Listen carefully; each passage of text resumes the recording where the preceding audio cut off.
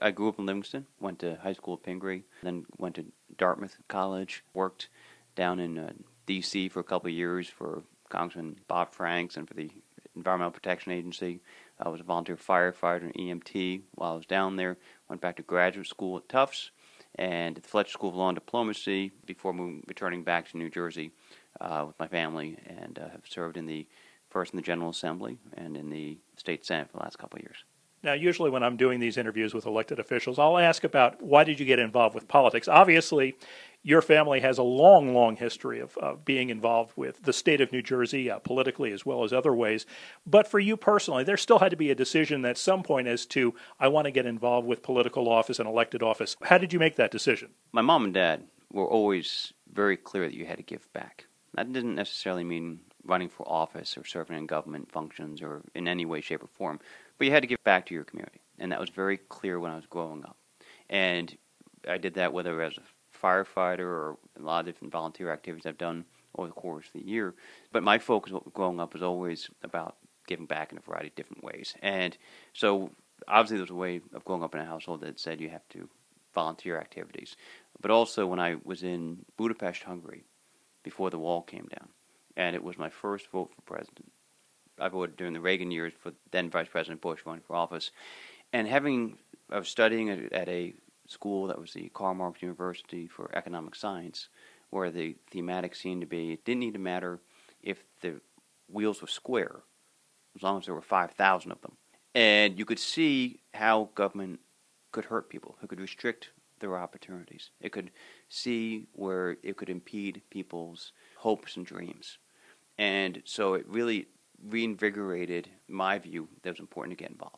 And so when I had the opportunity to run for office in the General Assembly and then the State Senate after that, I really was one of the real priming points for me, the combination between what I'd seen my mom and dad and then their priorities, and then combined with some real-life practical experiences where you could see not only the greatness of America up close and from afar, but also see other forms of government really were hurting people's real lives and their real opportunities and the things that they could do for their own families.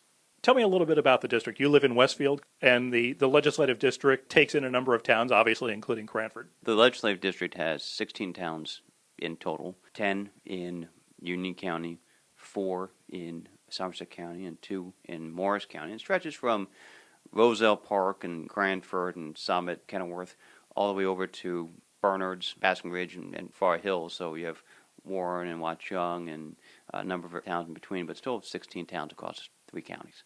And your role in Trenton is more than just as a state senator. You also serve a legislative leadership role. Tell me a little bit about that, if you would, please. In addition to being state legislative representing 220,000 people, I'm also the Senate Republican leader and have been so now about 6.5 years.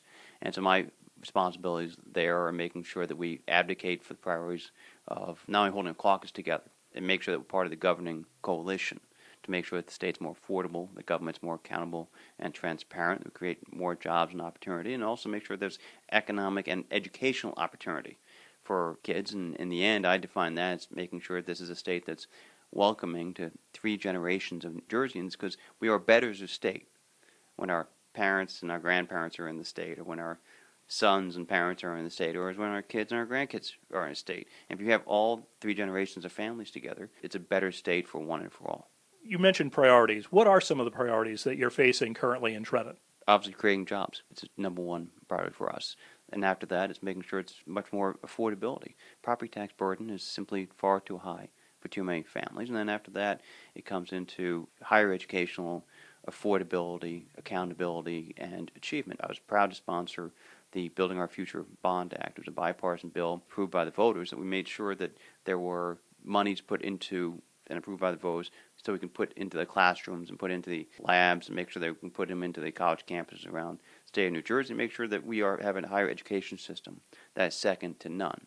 But as we've done that, after years of real inaction on the higher education front, we also need to focus to make sure that the higher education system throughout is affordable for New Jersey families, and that there's accountability throughout the process for those precious dollars that families and state taxpayers spend on these institutions, that they're spent well, and that when kids graduate from those institutions, that they are either ready to go on to either higher graduate school or go get a job. For people who live in Cranford or elsewhere in the legislative district, if they need assistance, how would they go about getting that from you?